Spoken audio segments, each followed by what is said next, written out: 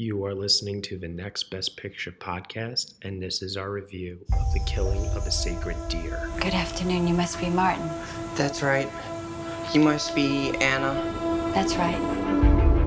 I brought you some little gifts. That's very kind of you. It's a keyring with a musical note on it for Kim, because I know she likes music.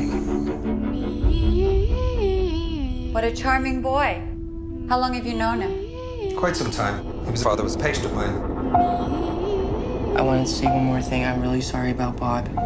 It's nothing serious. No, it is. They will all get sick and die. Bob will die, Kim will die, your wife will die. Understand? No, I don't. My mom's attracted to you. She's got a great body. He's got issues, serious psychological issues.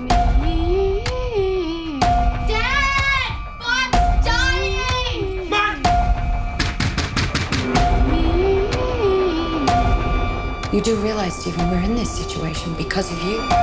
All right, everyone, you were just listening to the trailer for The Killing of a Sacred Deer, and the story is as follows. Dr. Stephen Murphy is a renowned cardiovascular surgeon who presides over a spotless household with his wife and 2 children. Lurking at the margins of his idyllic suburban existence is Martin, a frivolous teen who insinuates himself into the doctor's life in gradually unsettling ways. Soon, the full scope of Martin's intent becomes menacingly clear when he confronts Stephen with a long-forgotten transgression that will shatter his domestic bliss forever. The film is starring Colin Farrell, Nicole Kidman, Barry Keoghan, Rafi Cassidy, Sonny Suljic, Alicia Silverstone, and Bill Camp. It is written and directed by Yorgos Lanthimos and co-written by Efthymios Philippou. Joining me for this review, I have Will Mavity. Hello, everybody. I don't quite have words to describe what I just saw. But we're going to try.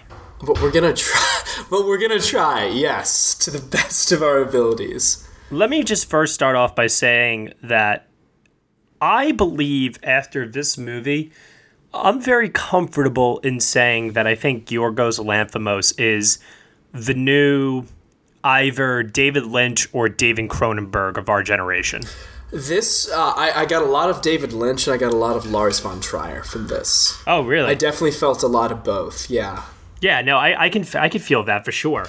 Absolutely. But yeah, David Lynch, up to and including the fact that he also deliberately directs his actors to have flat affectations. And, like, it's, you know, to the point that throughout the film, the dialogue deliberately feels hokey and stilted. Yeah. We'll get into that more, but yeah, I would agree. You know, like, after he's had 3 just batshit insane films with this, Dogtooth, and The Lobster, he's certainly a distinctive directorial presence. We'll go with that. I don't know if he's our generation's Cronenberg. I don't feel comfortable saying anyone is our generation's David Lynch. But as far as weirdness and uniqueness goes, he comes close. Well, the reason why I say that is because David Lynch has a way of making his audience feel like they're in a dream or a nightmare, if you will. His films are like hallucinogenic. And that is kind of the vibe I got from this. Like, I believe that The Killing of a Sacred Deer is something that is A, based off of a nightmare, and B, your nightmares are going to be based off of it. Yeah, well, those endless Steadicam shots going back and forth through, hospital hallways and stuff, it did feel very dreamlike. And the uses of slow-mo, the way that the music... What did someone describe the music in this film as? An orchestra from hell? Yeah, that sounds about right. Like if... I don't know, if, like, Mika Levy saw her entire family murdered while she was composing Jackie, I think we would end up with this as the result. Everything about it does feel surreal. And I will be honest, I had a very unsettled night's sleep last night after seeing the film, and I think it was in no small part because I saw this right before I went to bed. I think the intention of this movie is to make you uncomfortable and feel unsettled. Like, Yorgos Lanthimos, he sets out to make a movie that is going to annoy, scare, disturb, whatever you want to call it, the living crap out of you. Well, and the thing was, I haven't had this much uncomfortable laughter because almost I just didn't know how to react since Manchester by the Sea. Like, the entire film felt like that scene in Manchester by the Sea where they're trying to get the stretcher in the ambulance and it keeps breaking. Yeah. That's what this entire film felt like. So, but there are scenes near the end of the film where actions are attempted to be completed and can't be over and over again. And while it both the tension ratchets up and makes you feel anxious, at the same time you laugh. Or every time somebody falls, for example, you can't help but giggle. Like, it's in a weird way a very funny film because everything about it makes you feel so uncomfortable. Like, every interaction, but in the fact that the dialogue is so stilted, and Barry Keoghan's line delivery is so... At first I thought he was a bad actor, and then I realized he was deliberate, and it fits so well. I have never felt this uncomfortable in a theater. You know, there were 6 girls, like a group of girlfriends, sitting in front of me during this movie. And I don't know what they thought they signed up for, but clearly it was not what we got. And they were looking at each other like, what the hell is going on? Giggling, laughing, like you said. I maybe laughed twice at certain things in this. And I mean, it's interesting that you had that reaction where you laughed obviously more than I did. I was taking it very seriously while watching it, I suppose. But I could understand why some people would find it darkly humorous at times, especially Barry's delivery. I mean, speaking of delivery, though, Colin Farrell needs to team up with Yorgos Lanthimos on every single one of his films moving forward. He delivers the dialogue so perfectly in this and in The Lobster, I feel like. Colin Farrell reminded me a lot of, and I think part of the reason I laughed was combined with his dialogue, some of these very long-winded soliloquies, it reminded me a lot of his In Bruges dialogue, so I was prepared to laugh. Like the scene where he's like, you know, if you're an ophthalmologist and I had an issue with my eyes, then maybe I'd take your advice. Reminded me so much of, if I was born on a farm and was retarded, then maybe Bruges would impress me. But like that, and then the line delivery, whenever Barry Keoghan said something, for example, he's like, yeah, I started smoking cigarettes 6 weeks ago. Now I'm addicted. Just the deadpan delivery, that was so funny. How about the deadpan delivery of the threat itself and how he tries to say it as quickly as possible that by the time he's done saying it, you're just like, wait, what did he just say? You know? Again, that absolutely cracked me up.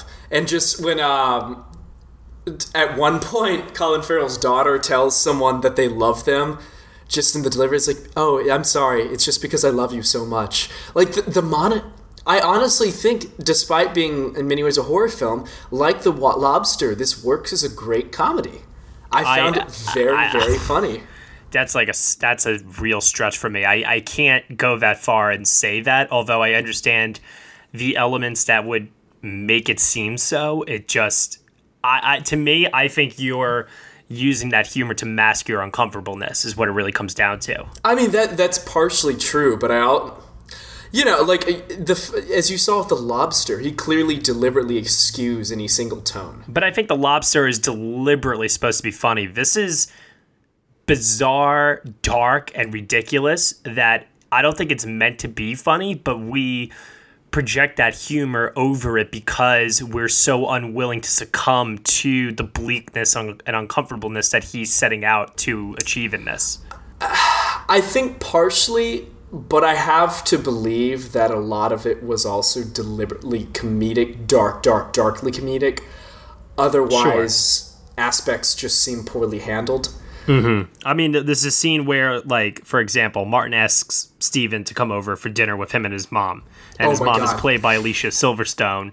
And she makes a comment to Steven at one point, and she's like, you have nice hands. And he's like, thank you. And next thing you know, she's, like, sucking on his fingers. And it's like... I love that scene.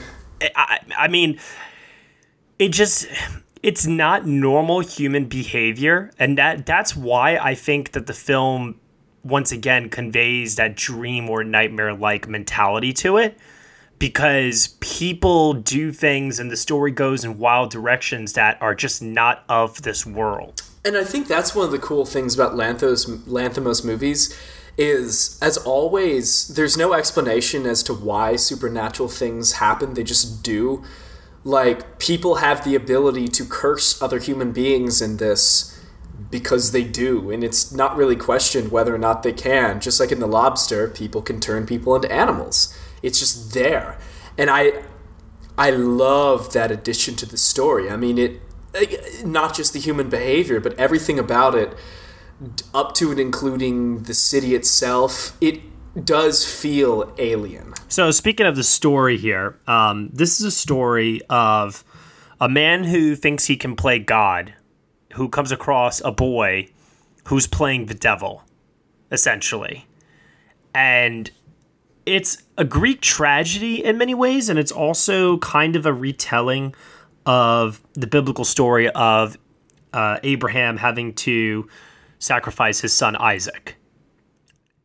And I found all of this to be A, very interesting, B, horrific, and C, the one part of the movie that really kind of maybe undid it a little bit for me was when Martin says in dialogue that it's all a metaphor.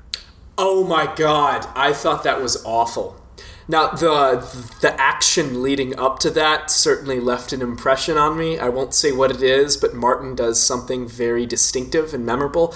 But yeah, that bit of dialogue was awful. No shit, it's a metaphor. Like, they didn't need that. And I almost feel like they were pandering to the audience that just wouldn't get it. And then also they did really lay the biblical symbolism on very, very thickly, where Martin's sitting in a chair and people start kissing his feet.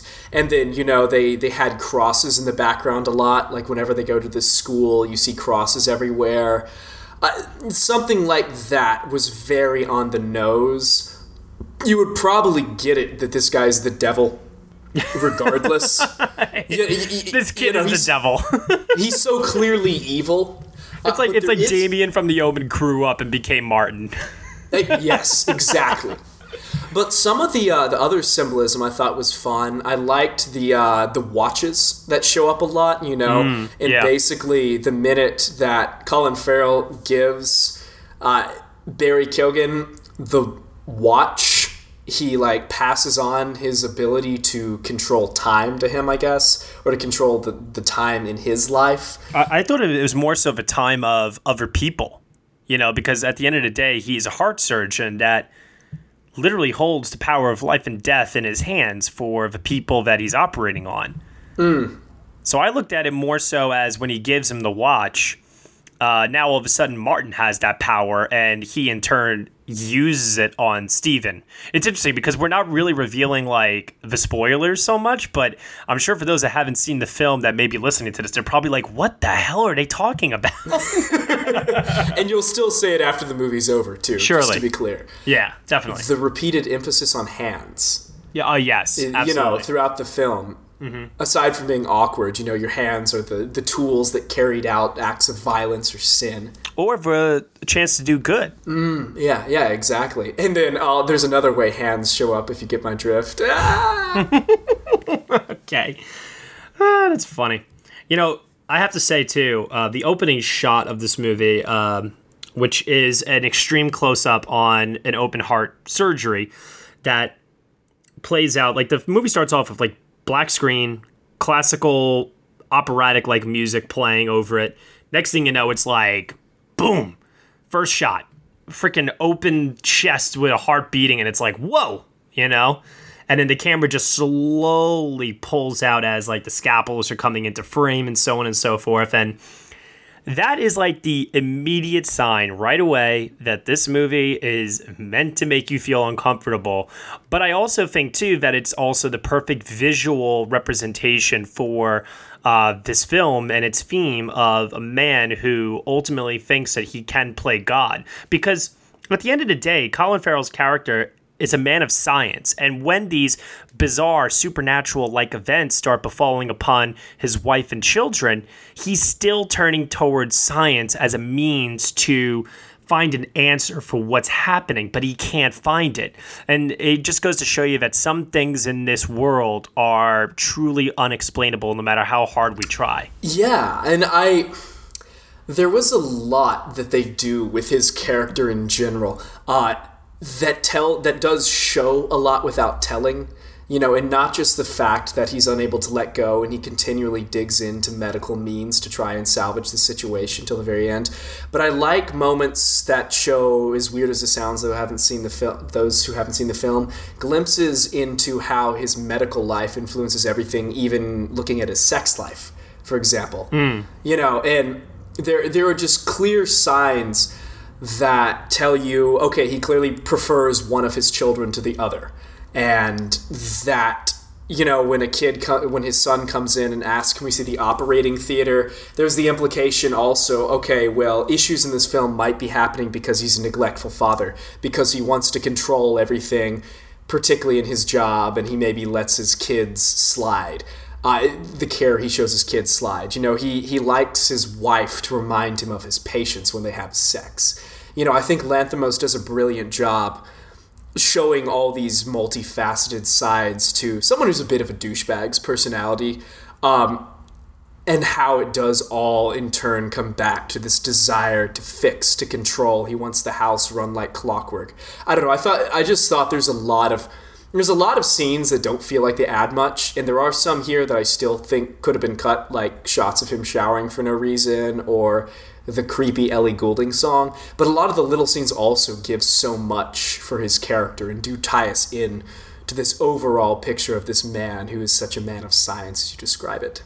I will never be able to listen to Burn by Ellie Goulding the same way ever again now. I will say that much. Oh, it's so creepy. That version is so haunting. It's awesome. Colin Farrell, I liked him in this. I didn't love him. I prefer him more in The Lobster. I have to say, I was kind of underwhelmed by Nicole Kidman, both as an actress and also as a written character, because there was a direction I was expecting the story to take in the third act, as far as what Steven would choose to do in regards to his wife and kids. And I was hoping that Nicole Kidman's character would be kind of like a catalyst for that decision, and it doesn't go that way. And it made me kind of just look at her as a selfish character in many ways, who, like her husband, maybe doesn't particularly care for her own children that much. We see that these are two people that are probably both neglectful, not just Colin Farrell, I think. But I don't know. Did you feel that she could have used a little bit more at all? Yeah, there were some interesting moments with her, like what she's willing to do to get information from an anesthesiologist. And she's the one who's actually abusive in the family, it looks like. She comes across around the house as kind of the sweet, oh, don't mind your father's militaristic rule. But there's a scene in the hospital room where she almost breaks someone's wrist. But I do agree, while they take steps to flesh her out, I'm not entirely sure why she was there, other than to, as you said, just be kind of a selfish asshole. And yet, her performance, while good, was nothing we haven't seen from Nicole Kidman before. Yeah. At Cannes, people talked about, this is maybe her best chance to get a supporting actress nomination. That's not going to happen. No, that's early in the year talk is what it is. She's pretty one note in this, and I agree with you. I was disappointed. The flat affect she was directed to have didn't help. Also, she didn't do as good a job masking her accent as she normally does. There's a lot of moments where I was like, there's the Australian. Yeah, well, Colin Farrell doesn't even try. So, go figure, right? The person who gives the best performance in the movie is actually Barry, who we saw earlier this year in Dunkirk, in my opinion. I think this kid is going to be a huge star. Barry was fantastic, and he's someone who the flat affect worked so well for. He just got under my skin in ways I cannot describe. There's a scene with him eating pasta. Oh, man. Oh, man, that is awesome, that scene. You see the sauce in the corner of his mouth? Yeah. One of the most uncomfortable scenes I will probably see this decade in a film. Well, you know what also helps greatly, too, with that scene is actually the way that Lanthimos chooses to shoot the film with the high contrast ratio, which really highlights that red sauce in many ways. Yes. Against that, the blacks are very, very black in this movie, and the whites are more blown out. So that when you have the scene where there's a primary color like red, it really, really, really shows. So that scene when he's eating the pasta and it's like all over his mouth, God, it's just so unnerving. And something else I thought that was just a really nice small touch that Lanthimos did in that scene is that they mention, oh, I need to leave to go to school, which implies he's eating spaghetti for breakfast. I don't know why that little touch made it just so much freakier. Well, he needs to get his carb intake, he's got to get to the gym. No, but like just little things like that were so expertly engineered. And as you said, he's an incredible. One thing I will say is I don't know where this film was supposed to take place because you've got he's giving like a Long Island accent, and then the doctors are all from the South. Nicole Kidman is like Midwestern, and then Colin Farrell is Irish. It was a little odd that there was no. His American accent was the only thing that didn't do it for me about his performance, and presumably this is his first time trying to be American. But you know what I mean? It reminded me a lot of Emery Cohen's accent in Place Beyond the Pines. Sure. But other than that, yeah, honestly, he might end up in my personal supporting actor top 10 for the rest of the year. Mm-hmm. I hear you on that. Yeah, he's stunning in it. Other aspect I want to give a shout out to, I'll never listen to it on its own, but the score is fantastic. Yeah, I'll never, ever, ever listen to this score. It's just, it crescendos to certain points where it almost functions like a jump scare, but it's not. To the point, yeah, I was trying to decide where the sound editing began and where the score ended, because there are some great moments where the climax of the film, basically, every time something's about to happen, you're going to get another from the score, but it doesn't come when you expect, and every time it happens, you jump. And yeah, there's sudden cuts to the point that I can't figure out if the film was badly mixed audio-wise, or if it was just deliberately, we want the score to drown out everything. Mm-hmm. I mean, it was overpowering. But in this context, and only in this context, it worked. I want to ask one final question before we get into final thoughts, grades out of 10, Oscar potential.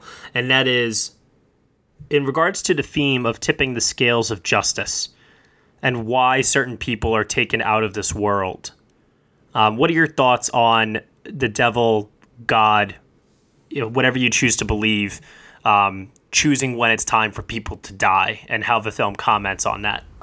So this film seemed very nihilistic to me. It seemed like there was very clearly a devil. I can't say there was a God present. Everything seemed very, very unfair. The person who dies seems fairly innocent and undeserving of their punishment.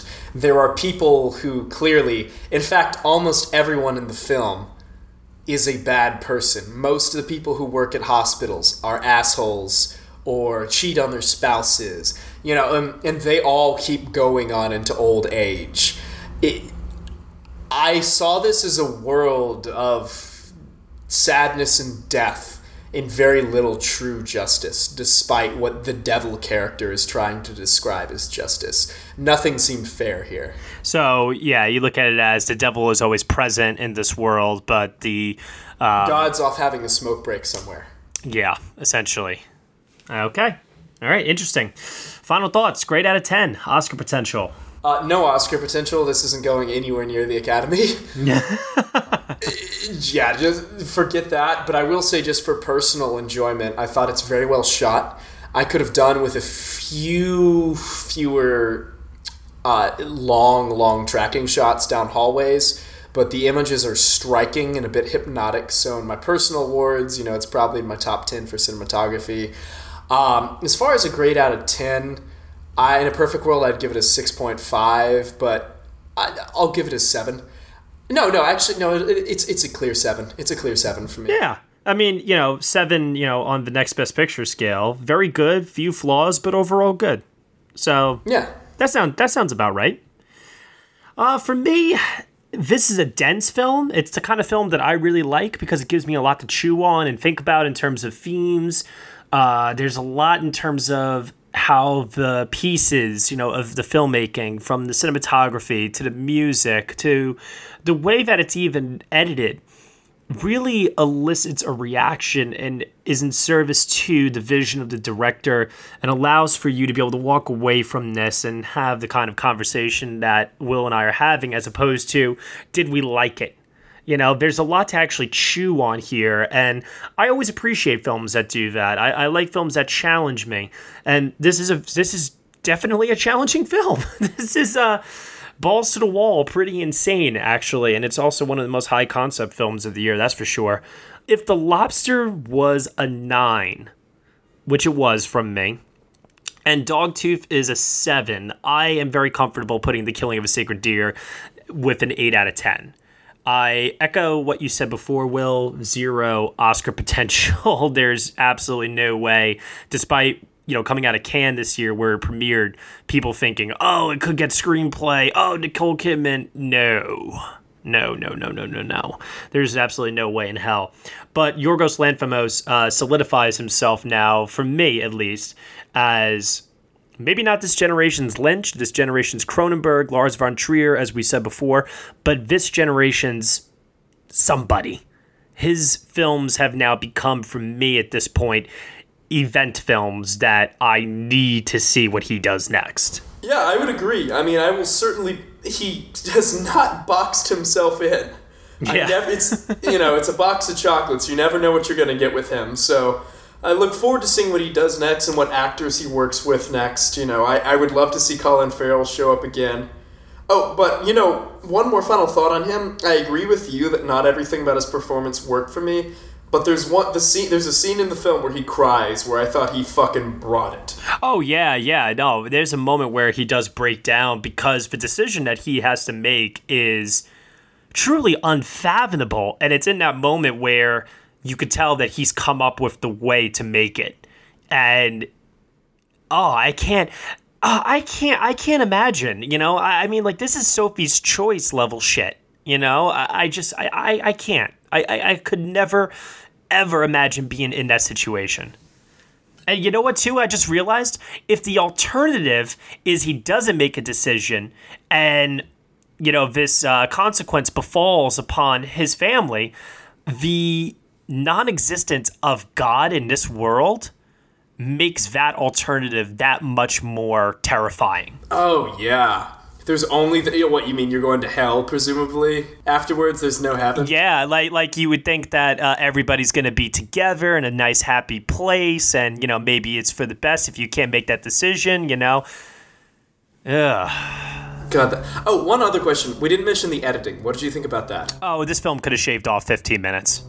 Yeah, absolutely. It's 2 hours long, and it's a little too long. This film could have been 90 minutes, easy. Yeah, and I think had it cut off those 15, I might have considered bumping it up to an 8 with you as well. Yeah. I thought there were some interesting cuts in there, but yeah, okay. I'm glad we're on the same page that it needed to really lose some weight. Yeah, definitely. Overall, though, I can't say I enjoyed myself, but I enjoyed myself. Yeah.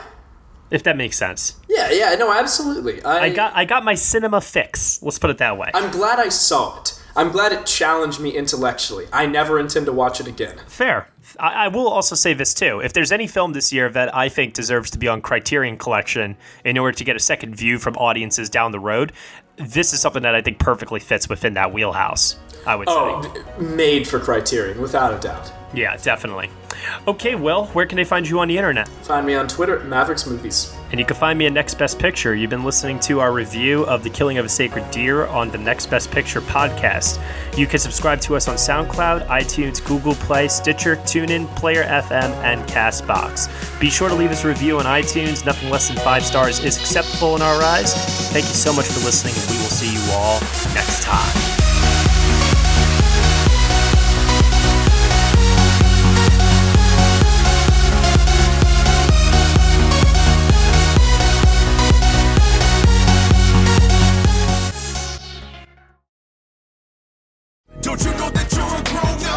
I'm a a grown-up. Me too. Yep, me too. But these days, being a grown-up can really suck. Luckily, we're grown-ups who grew up in the coolest generation. We had video arcades. And also some of the best TV and movies ever made. We lived the origin of awesome consumer electronics. The list goes on and on. Yep, Generation X. Exactly. And we're Gen X grown-up. Every week, the Gen X Grown Up podcast explores media, tech, toys, games, and more from both yesterday and today. Through the eyes of Generation Xers who absolutely love that stuff. You can find us on iTunes or wherever you get your podcasts. Or find us on our website, genxgrownup.com. All right, you think that was good enough? I hope so, man. I'm tired. Who listens to a promo on a podcast and then goes and listens to a different podcast? Right. I've never done it. No. Right.